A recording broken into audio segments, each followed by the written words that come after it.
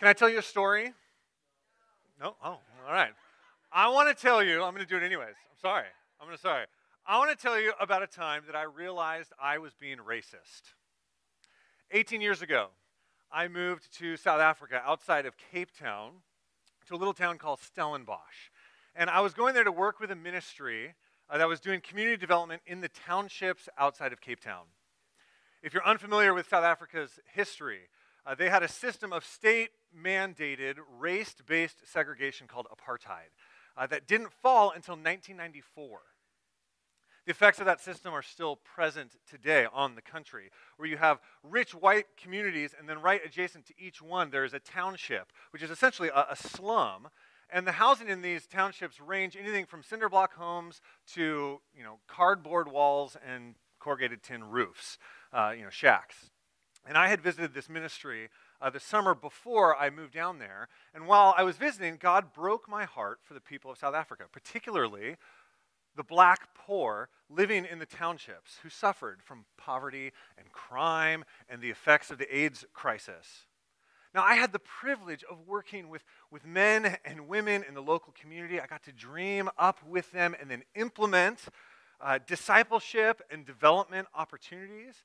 And I got to see how God worked in and through these beautiful people. But every day I drove from my safe white neighborhood into the Cape Flats, it's this area between Cape Town, the two hillsides, and a couple million people live in townships there. And so I drove every day from my community down into the townships. And our coworkers in the townships, they had determined it was unsafe for us to live there. We couldn't live in amongst them. They said, no, you have to live outside. And they had come up with rules for us where we weren't allowed to be there after dark because it was just unsafe for us. So every day, I went through this double culture shock, driving in and out of affluence and then extreme poverty from a white community to a black community and back again.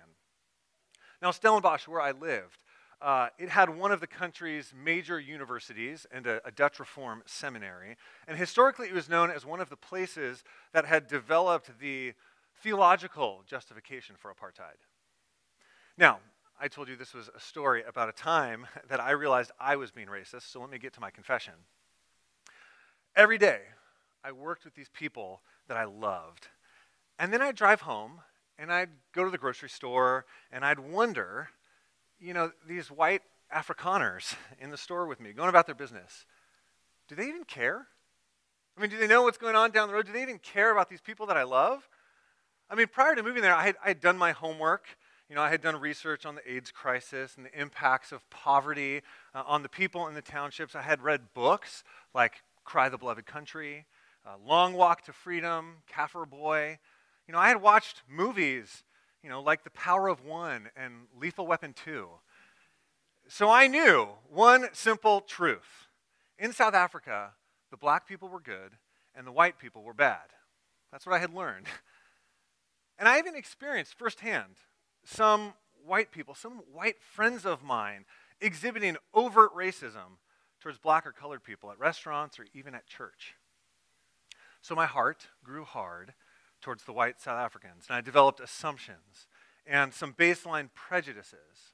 And if I encountered, black South African, I would expect the best from them. And if they did bad things, I'd chalk it up to their difficult socioeconomic situation. And if I encountered white South Africans, I would expect them to be the worst. And I looked for any opportunity to confirm my suspicion that they possessed a strand of racism in their very DNA. And then, through a series of events, the Holy Spirit working on my heart, I realized I was being racist towards white South Africans. Yes, there were some jerks in the community, but I began encountering people, with big hearts and deep compassion and way more experience and wisdom and insight into the complexities of their society than I had. I was guilty of the very thing that I judged them for in my heart. It was like Romans chapter 2. I had no excuse for in passing judgment on another, I condemned myself because I, the judge, practiced the very same things. Now, why do I tell you this story? Well, because this morning we are going to talk about race and the gospel. I don't know if you know, tomorrow is Martin Luther King Day, And so, as Kevin and I looked at the teaching calendar, we thought this would be a good opportunity to address a topic that has been such a hot button issue in our culture. In fact, this week and next week, we're going to tackle two topics that are often associated with partisan politics.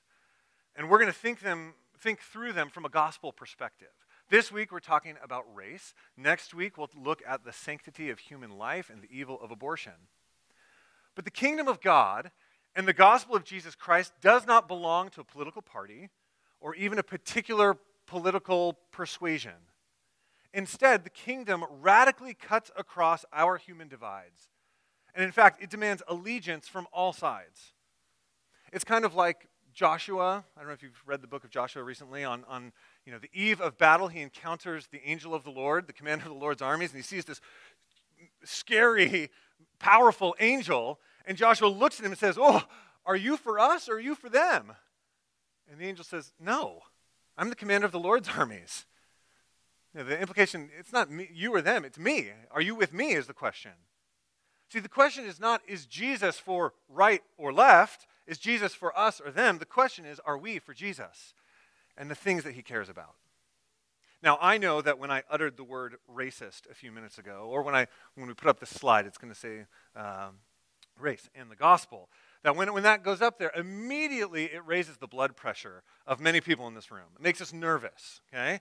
Our wider culture has exploded over this topic over the last few years, and it feels scary even to mention it in church, okay? I get that. But this is precisely why we must talk about it, or we're going to talk about it this morning, because the gospel of Jesus Christ is good news. And therefore, it has good news even for this conversation. Now, before I get ahead of myself, let me tell you our main point. It's super simple, okay? One main point this morning, it's this. The gospel enables us to talk about race. That's as far as we're going to get. That the gospel enables us to talk about race.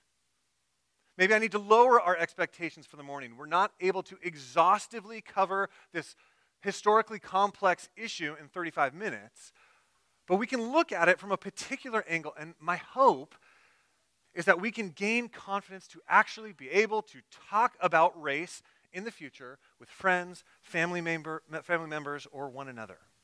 So let me say it again. The gospel enables us to talk about race. Now, I don't know where you're coming from. Maybe you've been orbiting the planet on the International Space Station for the last few years, or maybe you're hiking the Pacific Crest Trail, and you didn't know that this was a hot-button issue. And if that's you, I'm sorry. Let me bring you up to speed and introduce some of our difficulty. Okay? Race is hard to talk about. We can just acknowledge that. And one of the reasons that it's hard to talk about is because it's such a broad topic. And too often, our conversations about race feel like we have to talk about everything in every conversation. And it's overwhelming because it's so broad. Race is also a very complex topic. There may not be agreement on definitions or categories or even starting points. And if we're honest, we would prefer simple ways out of the complexity. So it's broad, it's complex, but race is also a very painful topic to some and not painful at all to others. So you have this disparity. For some, to talk about race, well, it's supercharged and personal, and entering the conversation, they carry profound hurts from the past. And for others who don't carry that, it feels, well, kind of dispassionate, theoretical. They can talk about ideas. And this disparity, well, it presents a problem for us because we don't always know what we're getting into when we stumble into the conversation. So race is hard to talk about. But I would add to this that maybe, just maybe, too often we have been, well, to use the language of Romans 12, we've been conformed to the patterns of this world, and we need to be transformed by the renewing of our minds. That is, we have been discipled by the ways of the world, and we need to have our minds reshaped by the Word of God. So we want simple answers to a complex problem because the world has discipled us into expecting simple answers that can be captured, in memes or sound bites or gotcha moments or, 240 characters. We've been discipled to just opt for criticism because criticism feels like the easiest way out. We take the simple pot shot at someone and we can disregard the complexity and get out as quickly as possible. Simultaneously, we want comfort because the world has discipled us into thinking that we deserve to feel good. And, thinking through hard issues like this might lead to sanctification or transformation, which is uncomfortable as it requires taking up a cross. And we don't want that. Simultaneously, we want to feel morally right, maybe even morally superior, because the world has told us, to get on the right side of history, and we fail to see that, we live in a fallen world, and right and wrong are defined by the Bible and not the prevailing winds of the culture. But friends, the good news is that the gospel cuts across all of these, and it offers real redemption for real problems. So, where do we see the gospel intersect this topic of race? If you have a Bible, turn to Ephesians chapter 2. Ephesians chapter 2, we're going to look at verses 11 to 22, but let me set the stage first. Paul is writing from prison. Okay, he is a Jew waiting to go on trial before a Roman or a Gentile emperor, and he's writing to the church at Ephesus. Now, imagine with me, okay, go back in time, 1st century Ephesus. It's a major city in Asia Minor. It's an important cultural and political and economic center of the empire. Within the city, you have both, wealthy silversmiths all the way down to poor slaves and everything in between.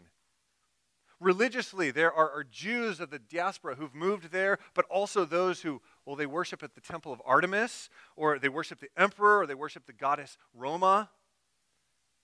Now, in this city, this major metropolitan city, a small church gets planted, and people begin gathering to worship a Jewish peasant named Jesus that was crucified by the empire at the behest of the Jewish authorities. And these worshipers that are gathering, they say that this Jesus has risen from the dead, and he's now Lord of the universe. So in this church, this gathering of people, you have rich and poor, Jew and Gentile, slave and free, men and women. And when this church, when they break up into community groups, midweek, and they go to share a meal, maybe some Greek community group leaders accidentally serve pork from the market, and some new members to their group, they're Jewish, and they see this and they refuse to eat it. They insult their hosts. They're offended by the meal, and they offend in refusing it.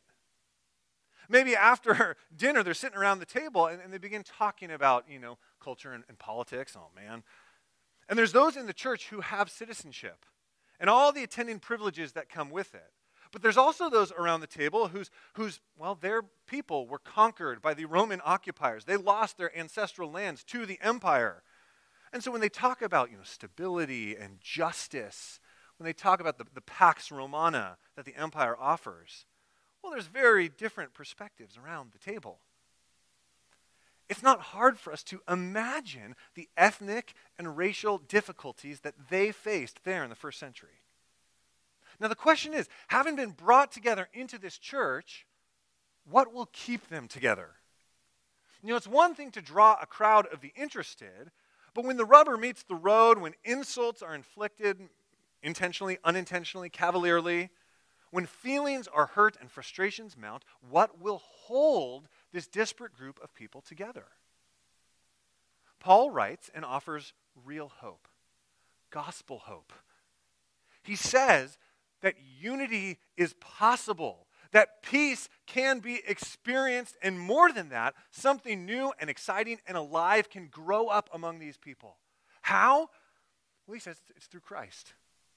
In his letter, Paul begins, chapters 1 and 2, he lays out the abundant riches of God's grace that he lavished on us in Christ. He lays out the gospel, and in the first 10 verses of chapter 2, he explicitly says, you've probably memorized some of these verses, by grace we have been saved through faith in Jesus Christ. There's incredible news of God's amazing grace, and by faith we can go from death to life. And not only this, but having been brought to life, there are good works that God prepared beforehand that he wants us to walk in. And what are these good works? What is the life that we're meant to live having come to faith? The first thing he offers the Ephesian church is peace and harmony across racial lines. They can have peace. They can end hostility. They can grow together in the Lord. Let's read it. Ephesians chapter 2, verses 11 to 22. Paul writes this. He says, "Therefore remember that at one time you Gentiles in the flesh, called the uncircumcision by what is called the circumcision, which is made in the flesh by hands. Remember that you were at that time separated from Christ, alienated from the commonwealth of Israel, and strangers to the covenants of promise, having no hope and without God in the world. But now, in Christ Jesus, you who once were far off have been brought near by the blood of Christ. For he himself is our peace, who has made us both one and has broken down in his flesh the dividing wall of hostility by abolishing the law of commandments expressed in ordinances, that he might create in himself one new man in place of the two, so making peace, and might reconcile us both to God in one body through the cross, thereby killing the hostility. And he came and preached peace to you who are far off, and peace to those who are near. For through him we both have access in one spirit to the Father." Verse 19. "So then, you are no longer strangers and aliens, but you are fellow citizens with the saints and members of the household of God, built on the foundation of the apostles and prophets, Christ Jesus himself being the cornerstone, in whom the whole structure, being joined together, grows into a holy temple in the Lord. In him you also are being built together into a dwelling place for God by the Spirit." Wow. Wow. Well, let's think for a minute what this says to the Ephesians in the first century. Okay, we'll start with them. What does this say to that Ephesian church? Well, simply we could say that race was an issue and that the gospel was the way forward. Okay? But let's look closer. He begins by pointing out, verse 11, he says, "At one time." Okay, at one time there was division, circumcision, uncircumcision. There was separation, there was alienation. You were strangers. At one time, they gathered up into their cultural and social corners. They experienced alienation, separation. There was hostility between Jew and Gentile. But then verse 13, he says, "But now." That was then, but now, you who were once far off have been brought near. Something has happened that can change the predicament of animosity, hostility, and division. How? Paul goes on. Christ is their peace. He made them both one. He has broken down the dividing wall of hostility, and he creates one new man, so making peace. Paul says Christ is the answer. He has reconciled them both to God in one body through the cross. See, their vertical relationship with God is key to their horizontal relationships with one another. By being reconciled to God, they are brought together in the worship of the one true God. And through this experience, Christ makes peace and harmony with one another possible. So for verse 19, he goes on, "So then," okay, you have at one time, but now, into the future, so then, Paul holds out this amazing hope that they are no longer strangers, no longer aliens, but fellow citizens, members of a household built into a holy temple. Do you see it? There's life and purpose on the other side of their hostility and division. It's not just that he ends the hostility. It's not just that they go from -5 to 0.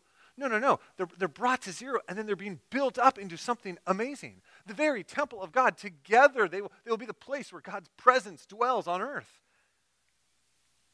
Now, this message would have been shocking to Jew and Gentile alike in the Ephesian church.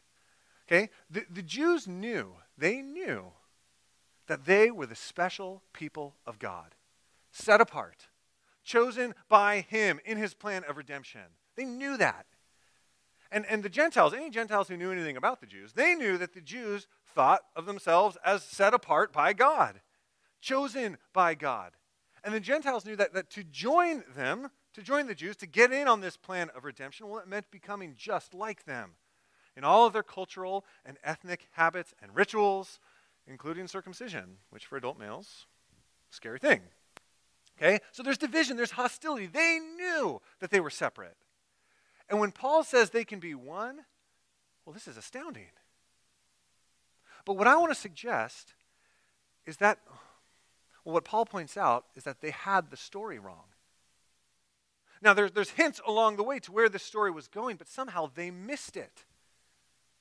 If you go all the way back, God told Abraham that through his family, all the nations of the world would be blessed. God told Israel in their law that they would be a light to the nations. God told Israel through their prophets that one day the nations would stream in and participate in the worship of the one true God. It was there all along the way. The nations are meant to be included. But somehow they missed it. They assumed that this meant that their enemies would be crushed and dragged in, not that the Son would die for them so they could be invited in. They missed it. So in chapter 3, if we were to keep reading, we'd see in verses 5 and 6, Paul calls this misunderstanding a mystery. Like a good novel where something hidden is all of a sudden revealed. Paul says this mystery has now been revealed. That the Gentiles are fellow heirs, members of the same body, and partakers of the promise in Christ Jesus through the gospel. See, the Ephesians, they needed to get hold of the right storyline that they might be brought together. The gospel storyline in order to overcome their hostility. So, that's the gospel for the Ephesians. But let's bridge the context now and see how can we bring this good news into the present for us. Well, about the Ephesians, we said that race was an issue and that the gospel was the way forward. And for us today in 2023, I want to say that today, race is an issue. And the gospel is still the way forward. And while the Jews and the Gentiles, they were living according to the wrong storyline, today, our culture, well, it has a completely different story altogether. And one of the problems, one of our challenges today is that we buy into the cultural categories, we're conformed into the thought patterns of this world, and then we try to sort out our problems with the very same faulty categories that the world offers us and that landed us in this situation in the first place. Like the Ephesians, we need to re-grasp the storyline so we can begin to talk about our sin, to talk about justice, to talk about God's grace and unity within the body of Christ. See, the world's categories they're but a dim reflection of reality. The world's categories are a dim reflection of biblical truth. They grasp at it, they grasp at reality, they grasp at truth without getting a hold of it. So, when it comes to race, our culture puts the goals, okay? There's two goals of unity and diversity, and our culture puts these goals at odds with one another. Okay, they put them in competition, and they don't know how these two things can fit together. So generally speaking, I'm going to speak in generalities, and that's dangerous, but go with me for a second. Okay, generally speaking, those in the majority, they look at the past, and they say, well, we went wrong when we fixated on difference and diversity. We went wrong when we discriminated according to race. So today, well, let's not do that. Instead, let's pursue unity. Let's look for unity, the unity of the human race, and try to be colorblind because, well, we're all one. That's the way forward. The goal is unity. And generally speaking, those in the minority, well, they look at the past and they see the sins committed by those in the majority, and they feel that to ignore diversity now is to ignore that anything bad ever happened. There can be no unity without first working for justice. And so for many, though not all, for many, justice gets boiled down to just mean diversity everywhere. Diversity is the goal. That's how we achieve justice. And then these goals unity, diversity, they're put into competition. They're seen as being at cross purposes. But here's the truth. Neither unity nor diversity are good goals in and of themselves. You can achieve bad unity. You can achieve bad diversity. See, a totalitarian regime can achieve a form of unity. And there's lots of diversity in hell. These can't be goals on their own. Now, the Bible comes along and says both are good things. Both are possible, but a part of a bigger story, a bigger storyline. The Bible says that it begins with creation. God created one human race. There's unity. According to the Bible, there's only one race, okay? Adam. Well, until Christ comes along, but we'll get there in Romans 5. Okay, there's one human race, Adam. There's unity. There is such a thing. But the Bible also acknowledges that along the way, various tribes and tongues and nations are developed. There are many ethnicities. There is such a thing as diversity. And the Bible sees both. And racism or ethnic partiality, well, it's evil. It's evil because it dehumanizes people. It says that one group of people is less than, they're not a part of the human race. They're less than the rest of us. And it denies the dignity of God's creation. It pits one part of God's creation against another part. Now, the hope of the Bible, which we saw in our passage, is that our unity and our diversity can be brought together without competition. On the one hand, the various ethnicities, okay, the diversity can be made one. They can be united through Christ as a new man, a new spiritual race is created through Christ. On the other hand, this unity does not ignore, but it celebrates the diversity. We're told in Revelation 5, when we get a vision of the end, that Christ, there's this worship service going on. They sing this song that worthy is the Lamb. Why? Because he ransomed people from every tribe and tongue and people and nation, and he makes them a kingdom and priests to our God. Rather than being seen in competition, Christ brings our unity and our diversity as humans into harmony as they join together to sing of his glorious grace. When you get to heaven, there will still be diversity, even as we're all perfectly united and sinless. Now, the world not only misunderstands these twin goals of unity and diversity, but the world also misunderstands what went wrong along the way, and then the solution, how we can reach these goals. And this misunderstanding can be seen through the categories that the world uses of oppressor and oppressed, or perpetrators and victims. Many in our world rightly want to see justice done in places where there's injustice. And this is good and right. The God of the Bible is a God of justice. Read the book of Proverbs and hear him rail against unjust scales. Okay? God is a God of justice. But this desire for justice can be misapplied and used to create two categories of people, oppressor and oppressed.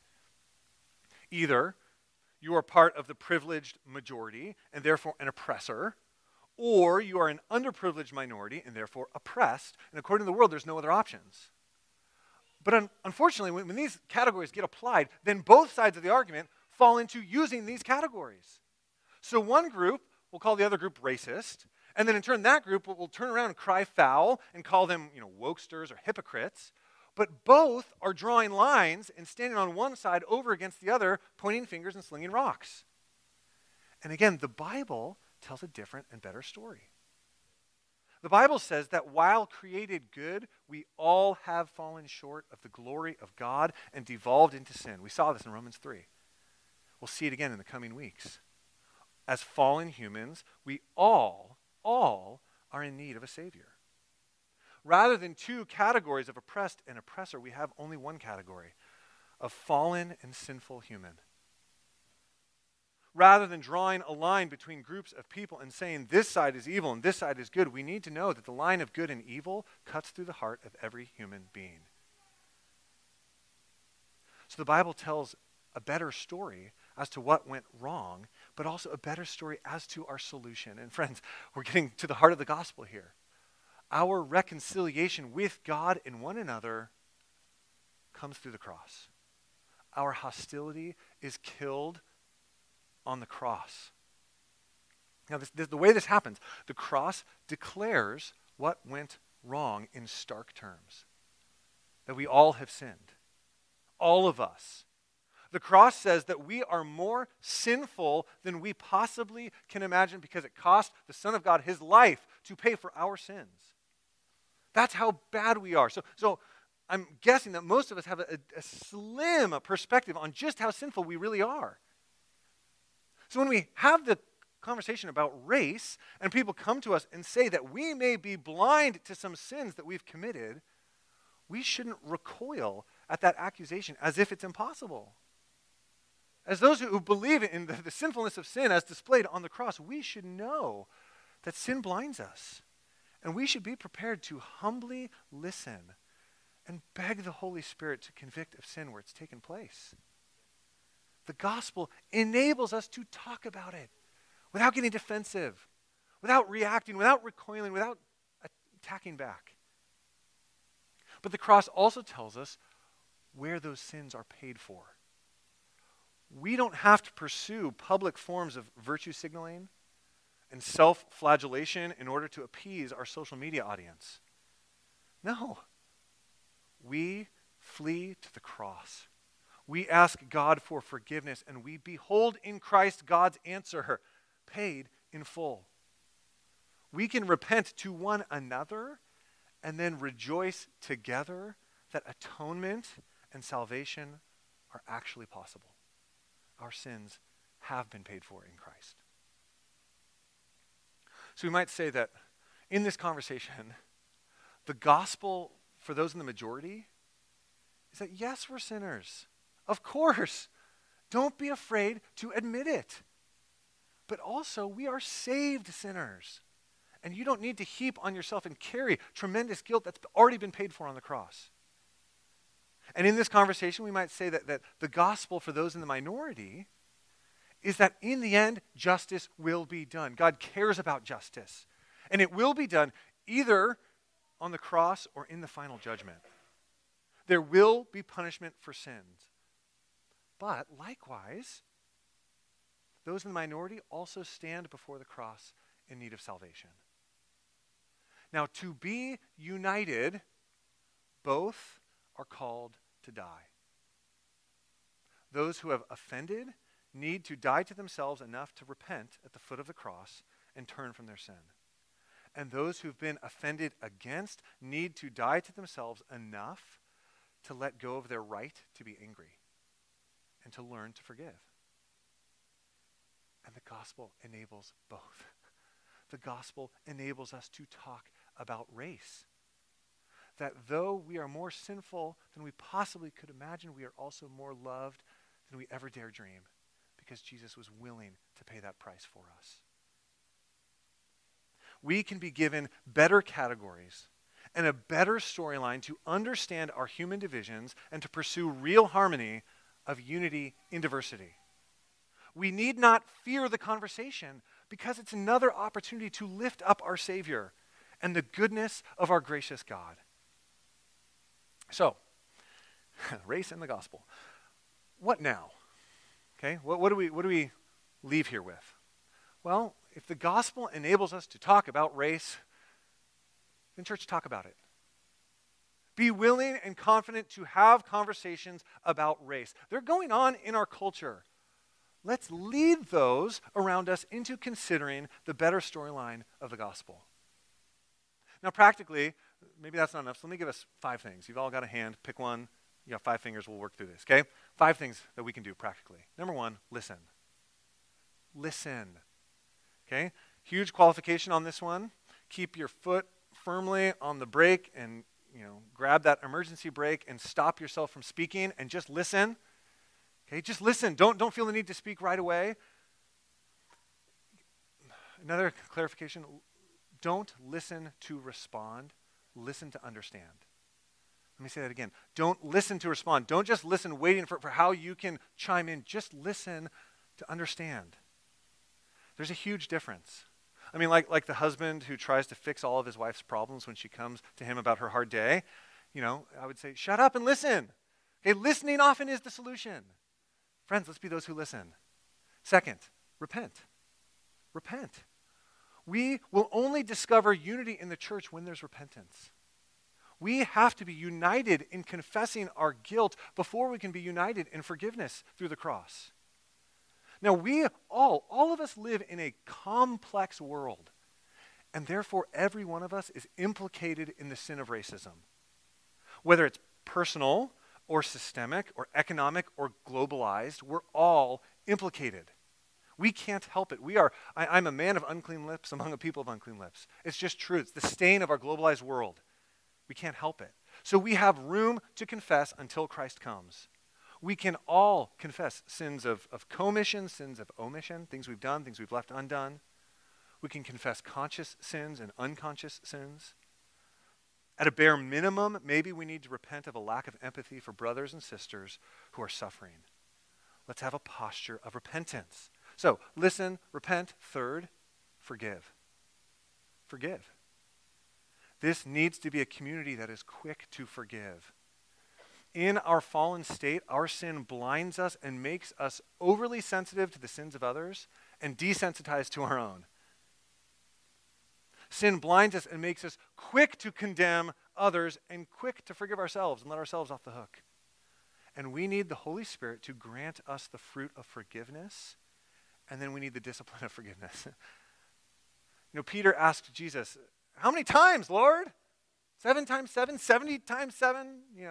Matthew and Mark, Luke, I don't remember which one says which. It's a lot. How many times should we forgive? A lot. Keep going.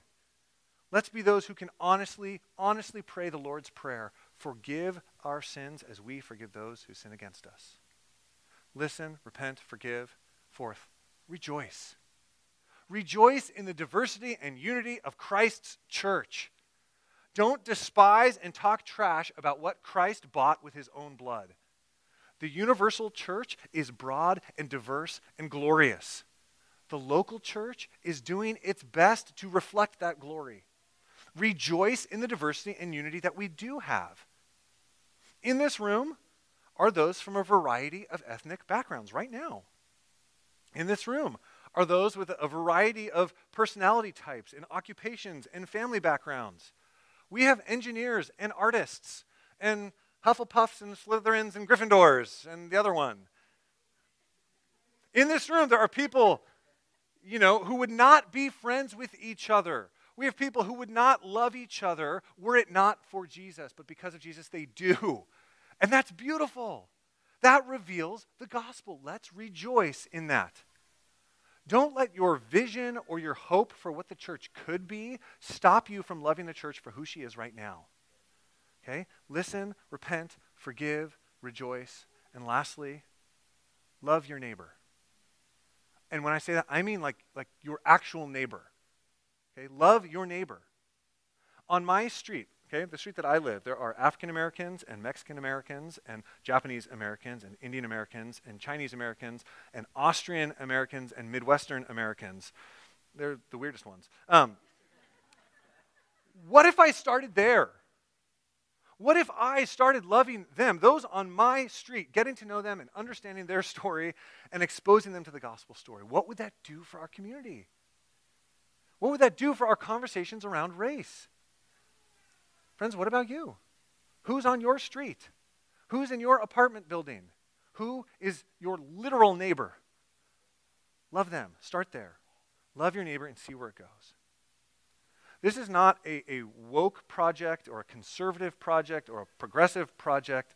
This is no less than participating in the gospel storyline. The Father wills it, the Son enables it, and the Holy Spirit empowers it and gives the fruit. Church, let's live it. Amen?